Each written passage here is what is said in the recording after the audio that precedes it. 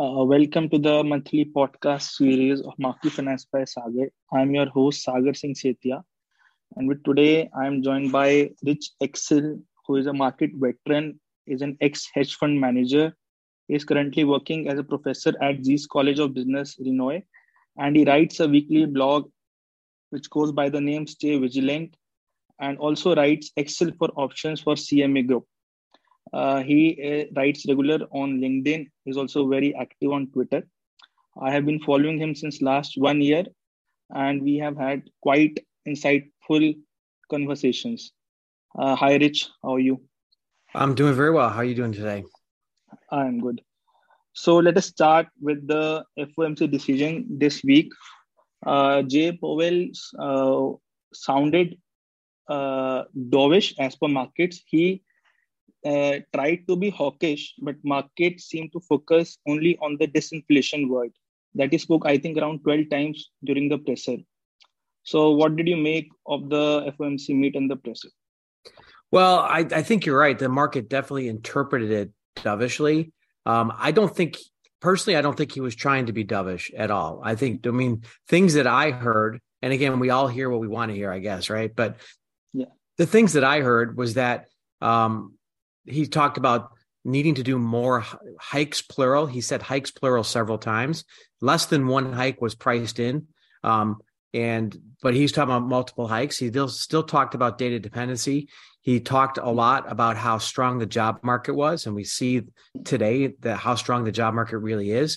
But the one, I guess you as you mentioned, he did talk about how inflation has been coming lower. He talked about the negative inflation we've seen in goods, but he also again highlighted that he's really focused on the non-housing services, which are not coming down and are persistently sticky. So I heard these things, and I'm like, to me, that sounded hawkish. Now, it wasn't the Jackson Hole Jay Powell hawkishness, but it was still hawkish. And I guess the market also said that when they asked him the question about financial conditions, he said they haven't really loosened that much, which I think we might talk about, but I don't know what he's looking at because every measure of financial conditions I look at tells me that they've gotten a lot easier. But so I thought he was trying to be mildly hawkish, not as hawkish as he has been, but the market absolutely interpreted dovishly because not only did they not price the cuts out of the curve, they added more cuts into the curve. So there was definitely a dovish interpretation, even though I don't know if that was the intention.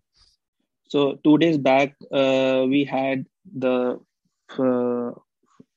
Fed funds futures implying a rate cut just before the end of the year.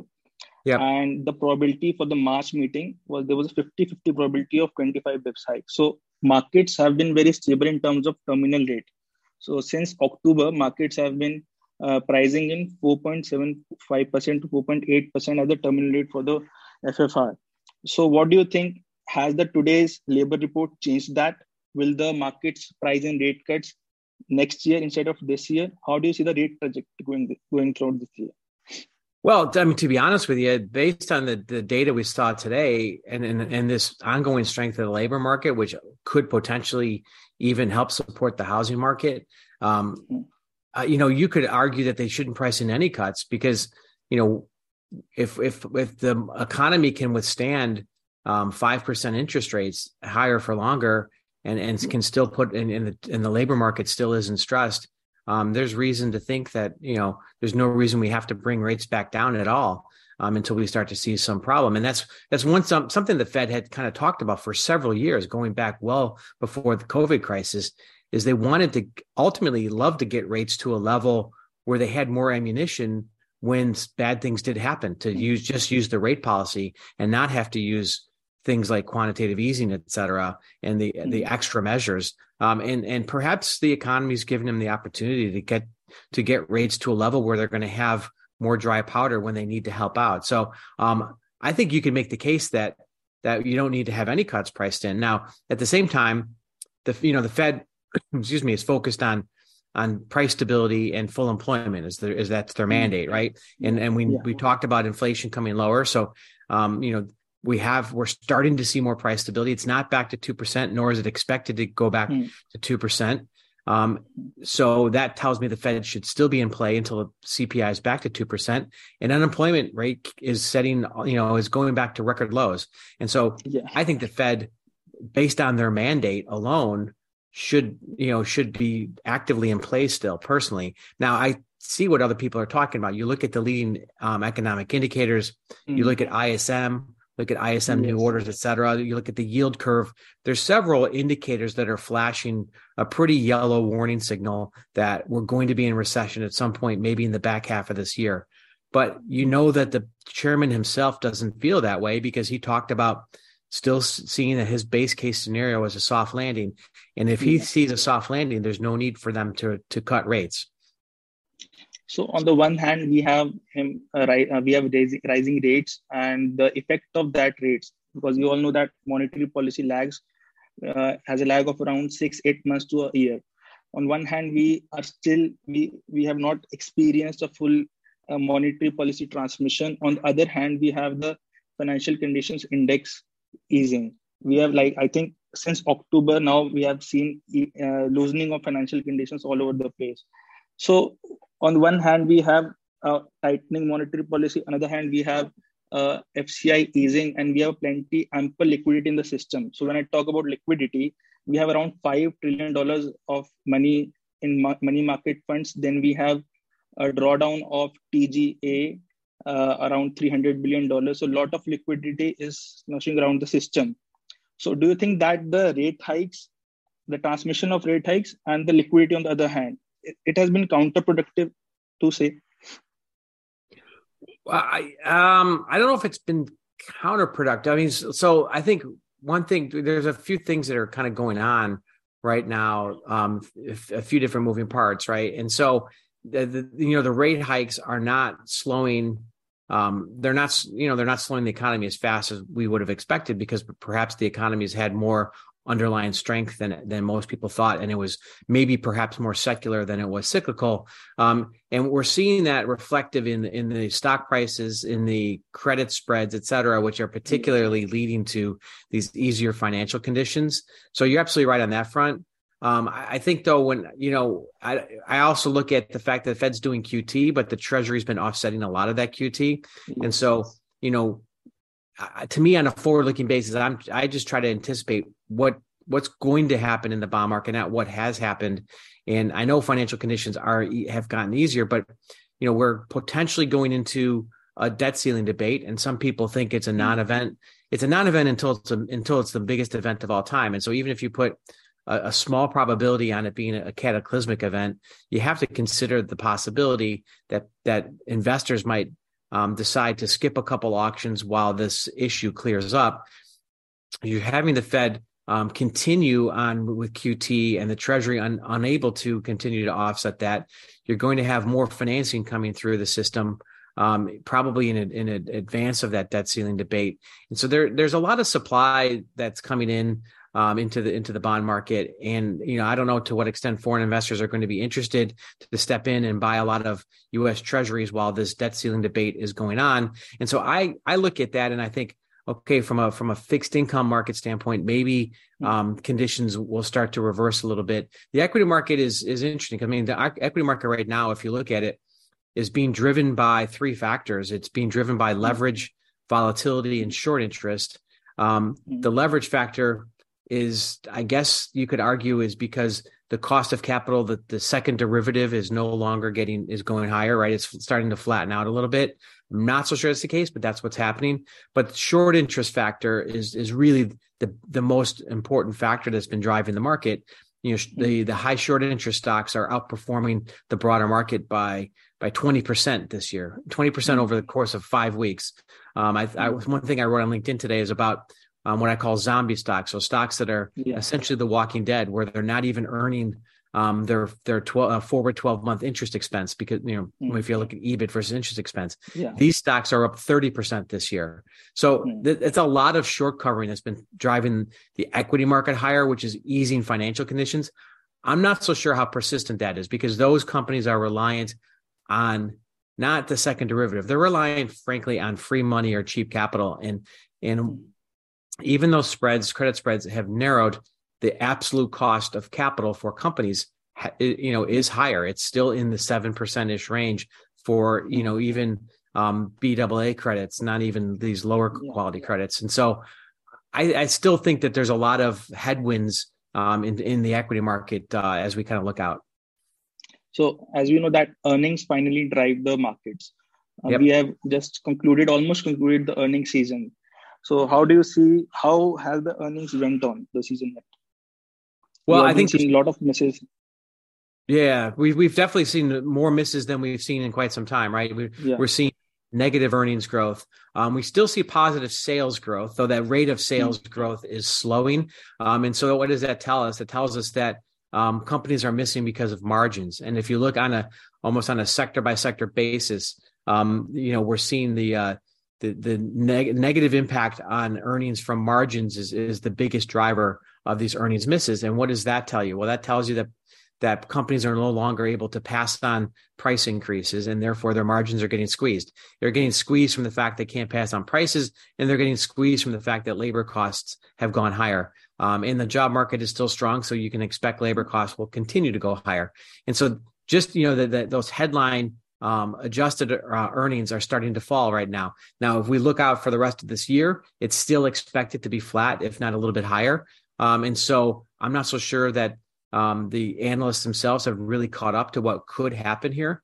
I would say I would point to one other aspect on the earnings front that we've noticed is that most of what the earnings numbers that we look at, the ones that get reported in the news, et cetera, those are adjusted earnings, right? So those are earnings where stock-based compensation is being added back in, particularly for tech companies or communication services.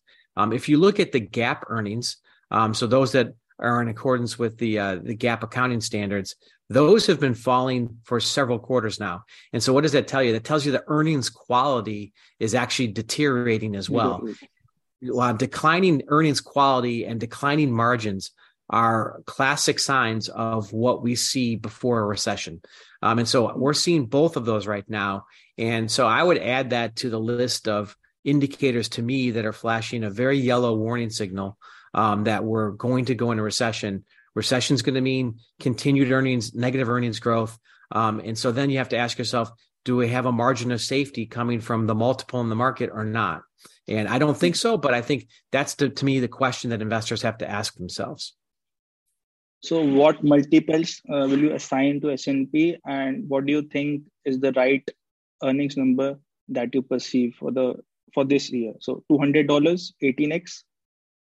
Well, I think best case scenario. I think the market right now is still pricing in something on the order of $220. I think $200 is a minimum. I've seen forecasts well below that. I'm not anticipating a crash by any stretch, but let's just use $200 because it's a round number. The multiple got up to 19 times forward earnings this week.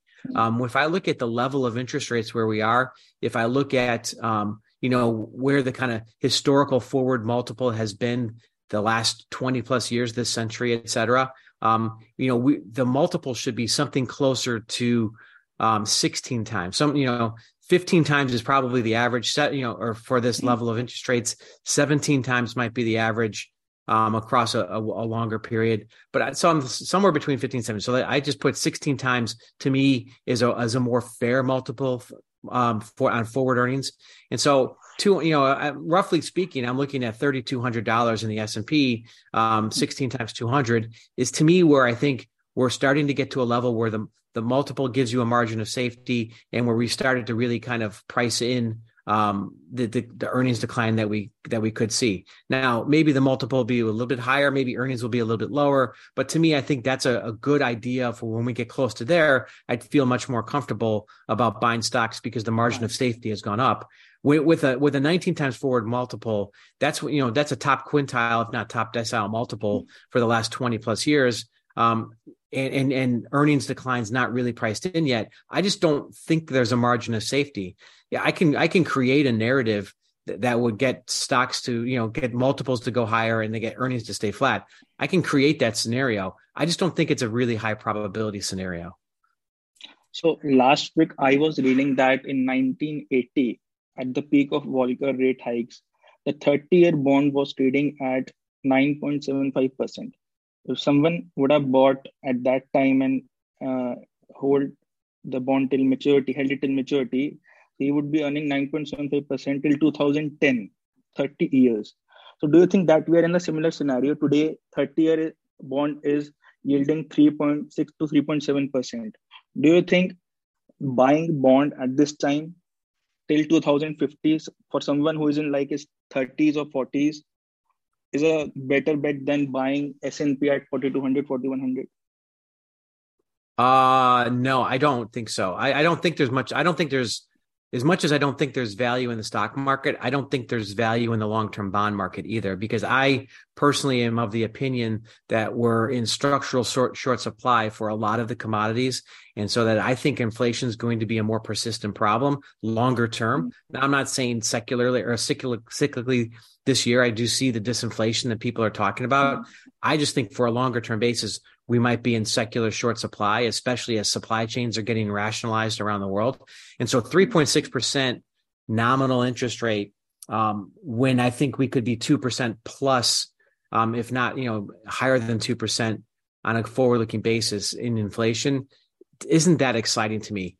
On a very short-term basis, I think there's value in short-term, in 2 years and less in the bond market. I think for me, parking your money in a money market fund earning 4% plus, you're getting paid to wait, and you're getting paid to find better opportunities. I think when we think of an equity market like this, I'm not, when I kind of point to the fact that I think there's value lower down, I'm not suggesting that we need to be in some sort of structural bear market that lasts multiple years. What I'm suggesting is that we're probably more in a very wide and volatile trading range for a period of time until we work off excesses. And so your entry level will matter a lot to the returns that you have. And since you're getting paid to wait, you're getting paid in your money market to wait and find those attractive entry levels. I think there's no reason to feel any sort of FOMO and chase stocks, because you're not, I don't think you're missing some wild bull market that's starting here that, that's going to last for the next decade. I think at lower levels, we can start to see that. But I think there's a lot of challenges in the bond market. And frankly, unless we see some sort of material cut in spending in the United States, which frankly, we haven't seen this entire century, and neither party has shown a willingness to cut, that just means that there's going to be an increasing amount of supply of treasuries that's going to be needed to be financed. And I think that creates just a headwind for bond investors myself. So let us move back to the stock markets. Since you are an expert in options, recently you've seen a trend that the ODTE options have just exploded. Now they account for around 50% of total options traded. And yesterday I was reading that the call volume in the S&P, just the call volume, is bigger than the call plus put volume that was last year. So what is leading this explosion in ODT options and even the call and put options? Well, that I think there's a few different drivers. I don't know how I would weight each of those. First one, we have to, that the whole idea, if we kind of go back a couple of years, you remember the idea of the kind of the Reddit crowd that were kind of using a lot of optionality and leverage to buy the high short interest stocks like GameStop and AMC. That really kind of not only awakened an equity appetite among day traders, it awakened an options appetite. And if you look at the tools that are available to any retail investors now to trade options, especially short date options, they're very, very robust tools, et cetera.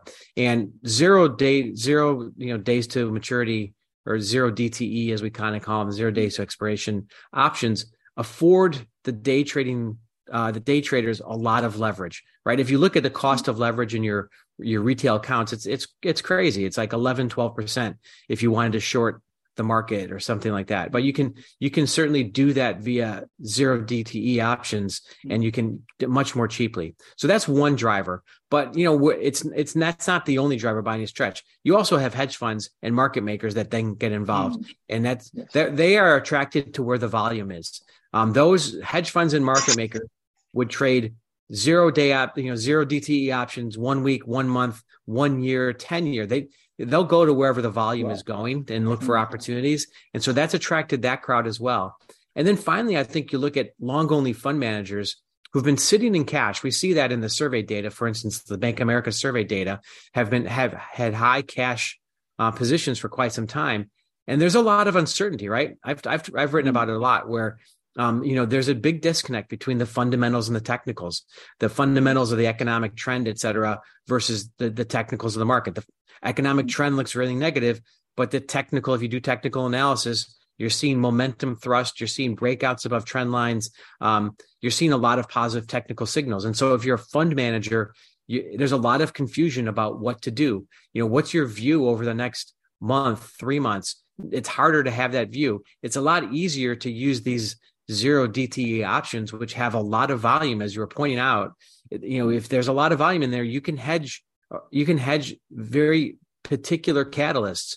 You could have put on an option trade for 1 day around the ISM and then turned it around and done a different trade for the FOMC and then turn around and done a different trade for the non-farm payroll. So it affords some flexibility. And we have to be realistic that whether we agree that these are people should be trading these or not, they are affecting the market structure and of the market microstructure. Because just look at today, the market was down very, very sharply, but all of a sudden the market found a bid and some support. And where's that coming from? It's coming from, and you could see it in the change in the implied volatilities in short-dated options. It was coming from people who were long the put options, were in the money, and they were monetizing those because, again, if you buy in a 6-hour option, if you get the move over half an hour, 1 hour period, you have to take profit, right? So I think it's a very real phenomenon. It doesn't look like it looks like it's growing and not shrinking, and it affects the microstructure market. So we have to really know what's going on there. But I think you're seeing all types of investors now are really, really active in these. Let us move to the business cycle. I've been reading you since last 1 year, and you have been constantly mentioning about the Cantor's Hope model. And housing is the real economy, as we know. Now, since the last 15, 20 days, a fortnight, we have been reading on Twitter. I've been reading on Twitter that, for example, home sales have posted smallest decline in 3 months. Median home sales price is up 1.1% since last year. Mortgage rates, as we know, are down like more than 100 bips since the top. Mortgage demand is up 28% from November lows. 21% of homes are selling over list price. So what do you think? Has the housing market bottomed or not? Well, it's still a little early because if we look in the United States, half the country is still, it's still frozen here in half the country. And so there's no housing that's going on in the northern parts of America for the most part. And we haven't really entered that spring selling season. In the southern states, things have kind of continued on, even though prices have come down a little bit, but prices have come down. Now you're starting to see it reflect. So I think there's some early signs that maybe we've avoided the worst, for sure. And so I think there's a few things that you point to. You mentioned the kind of the leading indicator. I mean, the housing itself is a leading indicator of the economy, right? Yes. So housing leads the economy, but what leads housing? Well, you mentioned the mortgage applications. The first thing you do if you think you want to buy a house is you put in a mortgage application, you get pre-approved for a loan so you can start to go out and shop. That tells you how much of a house you can afford, but it tells the sellers that this is a credible buyer. And so that's the first step that you should always take. I just had a mortgage banker speak to one of my classes, and he said that that's the first thing that anyone should do in the process is go get pre-approved for a loan. We're starting to see those numbers tick up. So that's the first sign that people are not scared off of the housing market. And so, why might that be? Well, there's two elements that drive the housing market. There's the cyclical elements of affordability, of mortgage rates, of the job market, et cetera. And then there's the secular component to it, which is driven by demographics. If we look in the US, at least, the demographics are very, very supportive of the housing market because we have millennials who have been forming households in record numbers in recent years that are looking to move into housing and out of urban locations. And this is a trend that was it was already continuing, but it was probably accelerated because of COVID. It was accelerated because of hybrid work or work from home and the need to have bigger places at home to work from, et cetera. But it's continuing. And we know that the nation is in secular short supply of single family homes. It's not in short supply Yeah. of multifamily homes, but Yes. it's in secular inventory shortage of single family homes. And so there's secular tailwinds to housing market. And what was hurting the housing market was the cyclical aspects of the fact that affordability had gotten stretched and mortgage rates had gone up quite a bit. If those are starting to correct themselves, as you kind of mentioned, then there's a reason to believe that the housing market will not struggle the way a lot of people anticipated. I personally never thought that the housing market was going to have anything that looked like the great financial crisis, because it was structurally a very different market. Consumers were not over levered. We weren't seeing the types of loans, the no income loans or the 0% down type of loans that were really quite popular, or even adjustable rate loans that were so popular before the financial crisis. None of that was occurring. Prices had gone up quite a bit, but that was really about the only stressor. And so I didn't think that there were the same sort of stresses, but I did acknowledge that affordability had gotten very, very stretched. And so prices had to correct in some way, either in absolute terms or relative to incomes, for the housing market to see a bottom. And maybe we're starting to see some signs of that. So I think there is a disconnect between the single family and the multifamily, because I've been reading that single family sales are down quite a bit, whereas the multifamily is still moving up. So why is there a disconnect between the two? Well, I don't. Why is there disconnect? That's a fairly good question. I'm not really sure on that. Why there would be the disconnect. One could, there's going to be there's a consumer preference that goes into that. You would imagine most of the multifamily is going to be in slightly more urban locations, or in the what we would kind of call the ring collar around an urban location. As you move a little bit further out from that, you would go to more single family homes in the kind of the suburban regions, et cetera. So there's probably a consumer preference about where people would like to live, and that might have some indication that perhaps maybe that's an indication that companies are moving back towards the need or the desire to have employees in the office. And before, there maybe right immediately during COVID, there was a feeling that we would be able to work from home forever.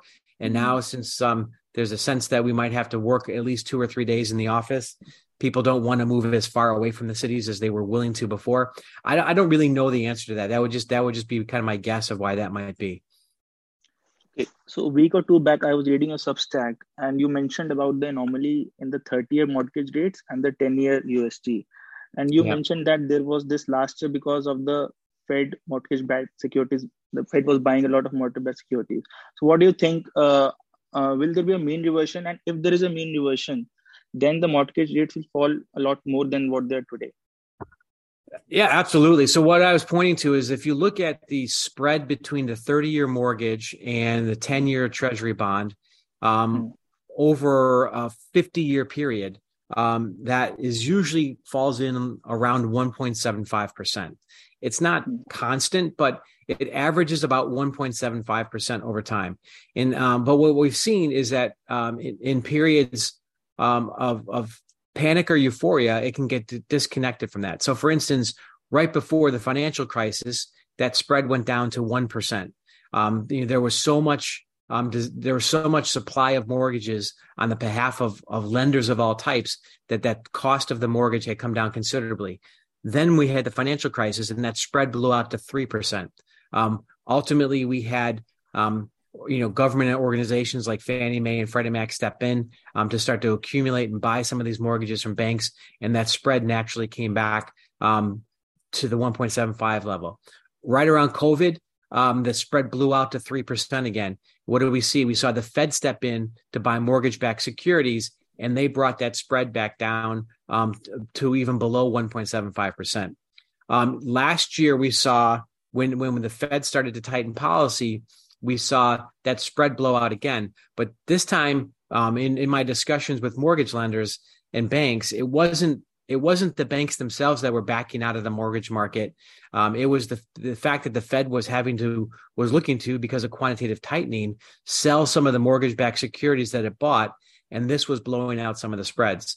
And so now what we're seeing is that it's the market itself. There was that adjustment as the Fed, who had been the kind of the buyer of last resort of mortgages, had accumulated them. Now they're been selling those mortgages to the market, and the market is starting to step in to buy some of those because the spreads had gotten so wide, and we're starting to see that spread narrow from that 3% level. So let's just say it goes back, not all the way to the 1.75% average, but even if it goes back to 2%, and if we have a 10-year treasury yield somewhere around 3.5%, give or take, right about where it is now, you're talking about a mortgage that's at 5.5%. Yeah, that's not the 3% that we had, during COVID, but that 3% was an anomaly, right? 5.5% is well below the average 30-year mortgage rate that we've seen over the last 30, 40 years. In fact, when we had a housing bubble in 2003 to 2005, mortgage rates were higher than 5.5%. And so 5.5% is a very average number that brings the affordability issue to where that's going to absolutely should be supportive of the housing market.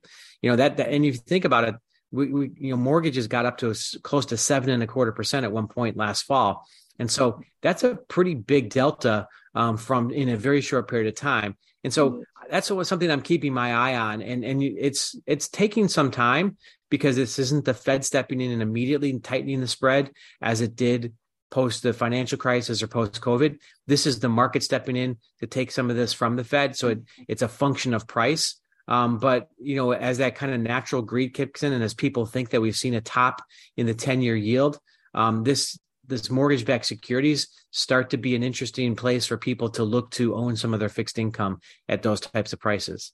Okay, understood. So let us move to the global macro now.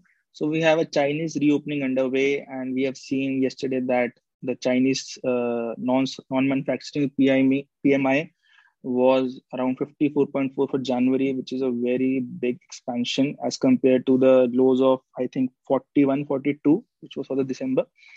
So do you think that Chinese reopening will be inflationary, or some market participants also believe that the healing of supply chains due to Chinese reopening can be deflationary as well? So which side you are on, inflationary or deflationary? Well, I'm on the side of, I don't want to straddle the fence, but I'm definitely on the side that it's part of my thesis to why I think that we're going to see persistently higher inflation for a longer period of time, because I think China has been a disinflationary influence on the global economy for the last 20 years. But I think that's changing. I think for many reasons, if we go back we had the 2019 trade war. Then we had 2020 COVID and the lockdowns. We had the Suez Canal being blocked, and so supply chain issues, et cetera. And now we have a lot of ESG concerns, environmental and social in particular. All of these are motivating factors for why companies want to rebuild their supply chain, or rationalize their supply chain. It takes a while to do that, but we're already seeing several indicators of how that is occurring. And what does that mean? Does that mean everyone's shutting down all manufacturing in Asia? No, it just means that the manufacturing in Asia is going to serve the Asian market. And there's new manufacturing going on in Eastern Europe that will serve the European community. And there's manufacturing going on in being built back in Mexico that will serve the North American market. And so as that happens, you're going to see less of a disinflationary influence of China on all the different markets. But I think immediately what we see is that, I think it's also going to, yes, we've seen trade pick back up between the U.S. and China, and some think and that's some of what we're seeing with this goods disinflation that's going on right now in the short term. But I think, China still is the biggest buyer of all commodities around the world. And whether they're buying those from Russia in the black market or buying those from Australia or whomever it might be, they're going to be that's going to be a support for commodity prices, and that commodity price support is going to trickle into food, is going to trickle into wages, and it's going to lead to inflation being stickier than the Fed and the ECB want it to be. And so that's part of my thesis why I think as we look out over the next year to 10 years, that it's going to be a more inflationary impulse, even though I admit that it's going to be negative in terms of disinflation, because we are going to get rid of some inventory to flood the market with some inventories in the short term. So when we talk about the Chinese property sector, a very interesting trend has been observed in the last 2 years post-COVID. So initially, what happened whenever the housing market was to crash or correct in China, the government used to provide uh, stimulus to the property sector. But what we have seen is that in the last 3 years, they want the Chinese savings to go into consumption.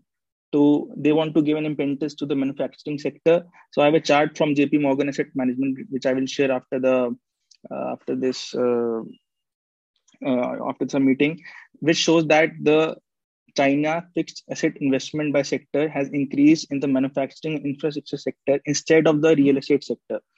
So, what do you think that if the government wants to give an impetus to the infrastructure sector, not to the housing sector, can the demand for commodities is not as much as perceived by the market participant? Is it a possibility that Chinese stocks can outperform the housing sector in China? Yeah, I know for sure, and I think we've certainly, yeah, as you rightly point out, we've definitely seen that. I think, when to me the key phrase that keeps resonating with me when I think of how I want to approach China is, Xi Jinping talks about common prosperity, right? And so when I think of common prosperity, that means a few things to me, right? That means to me, from an investor standpoint, I want to be really, really careful about the companies that I might even consider, because common prosperity means that companies need to keep their prices low for every consumer out there. It means that they need to pay higher wages. It means that they can't show a lot of profit growth, because that means if they're showing profit growth, that means that they're not taking care of their other stakeholders, which include consumers and employees. And so I think, to me, from an investor standpoint, it means structurally lower earnings growth, and therefore, growth from an investor share, so structurally lower shareholder growth. I think you're absolutely right, though, that China is trying to transform its economy. It used to be and has been and still is the manufacturing hub for all of the world. It knows that that's changing, right? If I can see these trends of companies moving their production elsewhere, there's very few. I think I read that almost all American expats have left the country, and so they know that the Chinese government knows that there's a very strong trend here that manufacturing for the global market is going to go away, and so excuse me, it needs to focus on manufacturing and jobs. To build up this consumer market so that the consumers in China can buy the goods that the Chinese manufacturing is selling. And so it's going to stimulate the manufacturing business so that prices are, and subsidize those businesses so that prices are lower so that people can buy those. And if people are buying them, then, that's going to lead to the ability for those companies to hire more people, which is going to put more wages in there. And then they can have a domestic circular economy, which really hasn't been the case. Now, the other thing, though, about the real estate market is I know there's been a lot of speculation, et cetera, but and that's been certainly actively cooled off by the government. But the real estate market, to me, one of the reasons why it's super important is that's the vehicle through which Chinese households save for their retirement. By having it, if you're able to make enough money to start to think about saving for retirement or saving to take care of your parents in older age, the real estate market, buying a second or a third property, is how they've chosen to do that. And the fact that the property market has cooled off so substantially and hurt a lot of people who have put all of their entire savings into the housing market, I think that's a really important issue. And I think the Chinese government still has a lot to do in terms of providing some sort of secondary option other than the real estate market to allow people to save for retirement. Perhaps there's an idea or plan that the government itself is going to offer some sort of social safety net, like we have the Social Security in the United States, to help offset some of that, where they're going to kind of create maybe more of an equity market, vehicles that allow people to save for retirement. But right now, those are not really robust. The equity market trading that goes on in China is much more kind of short-term oriented and punting than it is structurally saving for retirement. And so I think that to me is going to is, that's going to make their job very, very difficult to really stoke a lot of consumer demand, because you're going to have that longer term uncertainty. Even if you have near term issues, that's going to mean that the saving rate is going to be probably higher, stubbornly higher than they want it to be. So I think I see the trends you're talking about. You can kind of understand how the Chinese government wants to structurally change around the nature of its economy, but I think it's going to be a lot harder than they think it is. So let us move to Japan, and I have been covering this since last year. First, I wrote my article last April. I think it was my second or third post on Substack about the contrarian central bank. So the BOJ, the Bank of Japan, was the lone central bank that still has negative interest rates, even after we have seen how the Western central banks have moved the rate sharply higher in the last 10 months or last year or so.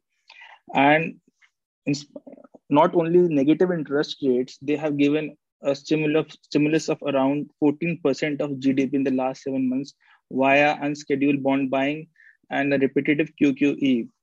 So the amount of money, the amount of liquidity they are pumping into the markets, and especially what happened in the last week of December when the BOJ raised the YCC limit from 0.25% to 0.5%, that put more pressure on the Japanese bond markets. So and there has been a call that in the next 33 weeks, if the BOJ goes on with their unscheduled bond buying, the pace of bond buying they are doing, they will own 100% of the JGBs. So what do you think will happen in Japan? Will we see the end of YCC when the next governor assumes office next month, or will there be a dead end in the BOJ bond market? And it is the biggest bond market in the world, $9.7 trillion. What do you think will happen?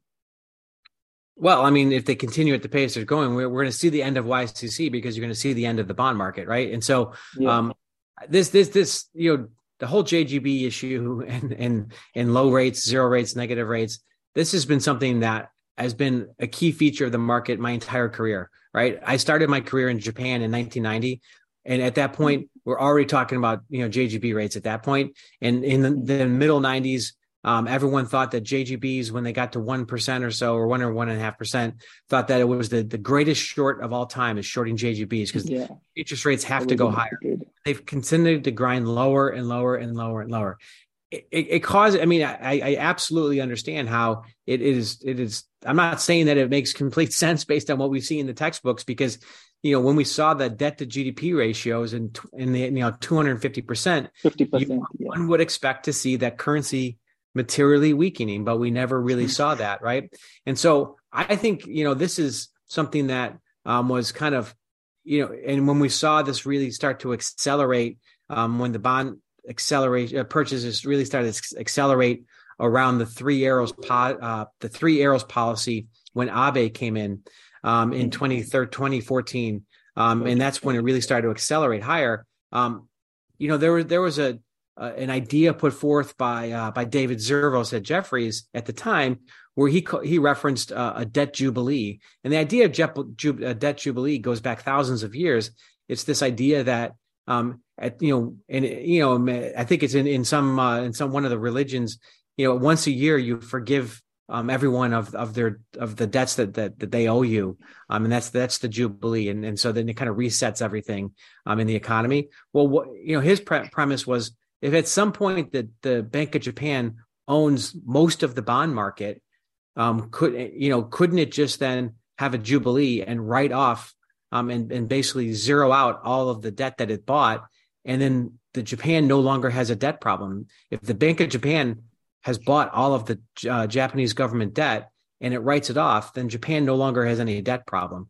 And you're like, well, that sounds almost too easy, right? So why would the market allow that? Well, the way the market wouldn't allow that is if the currency weakened too much, right?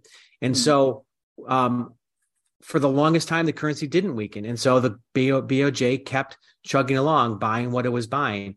But what did we see last year? Last year, we started to see the currency finally weaken quite materially, right? And the currency really weakened materially. And so that caused the Bank of Japan then to widen the band a little bit. So it was still being aggressive, but it couldn't be as aggressive as it was. It went from 25 basis points to 50 basis points. There's some people that think that it's going to widen out even to 100 basis points. I can see why they would say that. However, the currency has stopped weakening. In fact, it's strengthened quite a bit in the last several months. And so the Bank of Japan the market's been giving it the go ahead to continue buying at 50 basis points. And again, to the extent that it continues to buy at the pace that it's buying, and if it could write off those debts, then the government doesn't have a debt problem anymore. It really kind of structurally changes how we should be thinking of Japan. Now, while inflation has been a big thorn in the side for emerging market central banks, for the ECB, for the Fed, and they're fighting against that. They have a price stability mandate, et cetera. If we think about the Japanese economy, the lack of inflation or disinflation or even deflation has been the problem that they're fighting. The Bank of Japan and the Japanese government want to see some inflation, right? Because inflation spurs consumption. If we think prices are going to continue to fall forever, we're going to be, we're only going to buy the things that we absolutely need to buy today, because otherwise the price is going to be lower in the future. So why would we buy that? If we think prices might start to go higher, then at that point we might start to increase our consumption. And what have we seen is like Japanese wages have been held very, very low. And there was a Bloomberg story that I've referenced in some of my writings where it talked about how the starting salary for banking employees coming out of the University of Tokyo, which is the most prestigious university, is lower in dollar terms than what you can make working in a McDonald's in California. And so that kind of gives you a global idea of how low wages are. And so we're going into now this next round of wage negotiations for Japanese employees, which is kind of coming up at the end of the fiscal year into the new year. So end of March into April. And we'll start to see if wages start to go higher. If wages go higher and we're starting to see some inflation kind of come into the economy, which is going to improve consumption, and then maybe the BOJ can start to back off the JGBs a little bit. If we don't see that and wages don't go up, so the expectation for inflation going forward will stay lower, I think the BOJ has the green light, especially with a stronger currency, to keep buying. So I think a lot of that hinges on what we're going to see in terms of Japanese wages in the next few months. So many people predict that ultimately Europe and US, all the developed world, will face the similar problems that Japan is facing today, and that is due to demographics. Yeah. But a chart has been floating in social media since last week that shows that S&P is 70% less labor intensive than it was in the 80s. So do you think that this demographic problem will be solved by the productivity gains that we will witness in the next 10 to 20 years, next decade, via artificial intelligence or any other new technologies? Well, I mean, that's what we've seen historically. That's always the goal, right? So one model of how you would forecast GDP would be, it's fairly simply the population growth times the productivity growth. And so if you're popular or plus your productivity growth. So if your population growth is negative, you need to see a lot of productivity growth in order to not have negative GDP growth, right? In Japan, they've had positive productivity, but negative demographics. And so GDP has remained around zero. We haven't seen enough productivity growth to get to a higher GDP. Yes, absolutely. Demographically, we're facing that problem in the U.S. We're facing the problem in Europe, and we're facing that problem in China. Right? We've seen the population numbers get forecasted or moved lower last year, and the forecast for the next 20 years is that the population is going to shrink quite a bit, which means that China really needs a massive productivity increase, or it's going to be in the same state as Japan, if not worse. That could happen, right? Because if you look at the workforce in China, the education levels in aggregate are much, much lower than we see in a lot of other developed economies. And so there's the possibility for a lot of productivity increase in China. We just haven't seen it yet. So that's what's going to need to happen. In Europe and the US, the scope for productivity gains is maybe a little bit more marginal because we already have relatively educated workforces. And so, what gains can we get? It has to come purely from technology. But there's also before I could touch on the technology, we also have to appreciate that that's where this whole immigration debate is so important for the economy. There's people that feel strongly on both sides, right? Especially when we're talking about issues of illegal immigration and not legal immigration. But Europe has seen a massive influx of immigrants from the Middle East to North Africa because of political instability in those regions. And this has led to that's been somewhat offsetting the declining demographics from the population that live there. In the U.S., we see a lot of immigrants coming in via the southern border, and that is helping to offset some of the negative demographic influences. And so that helps a little bit, but the technology ultimately is important, right? And we have seen over time that technology, and whether it be factory automation or factory efficiencies, and then it was the internet, now you have, AI and machine learning. You also have robotics. If you think of a factory, a 21st century factory versus a 1980s factory, the number of employees that are needed is a fraction, right? It would have been 10,000 employees before, and maybe it's less than 1,000 employees now because you have so much automation. And so there are productivity gains, but it also means that we need to ensure that we're training the workforce for the jobs of tomorrow. And so that's a challenge. And so it can happen. And so I think that's what we have. Those are the trends that we have to keep our eye on. But I think the other thing that I thought of when you showed me that graph of the fact that we need fewer employees. It was the S&P 500 is 70% less labor intensive.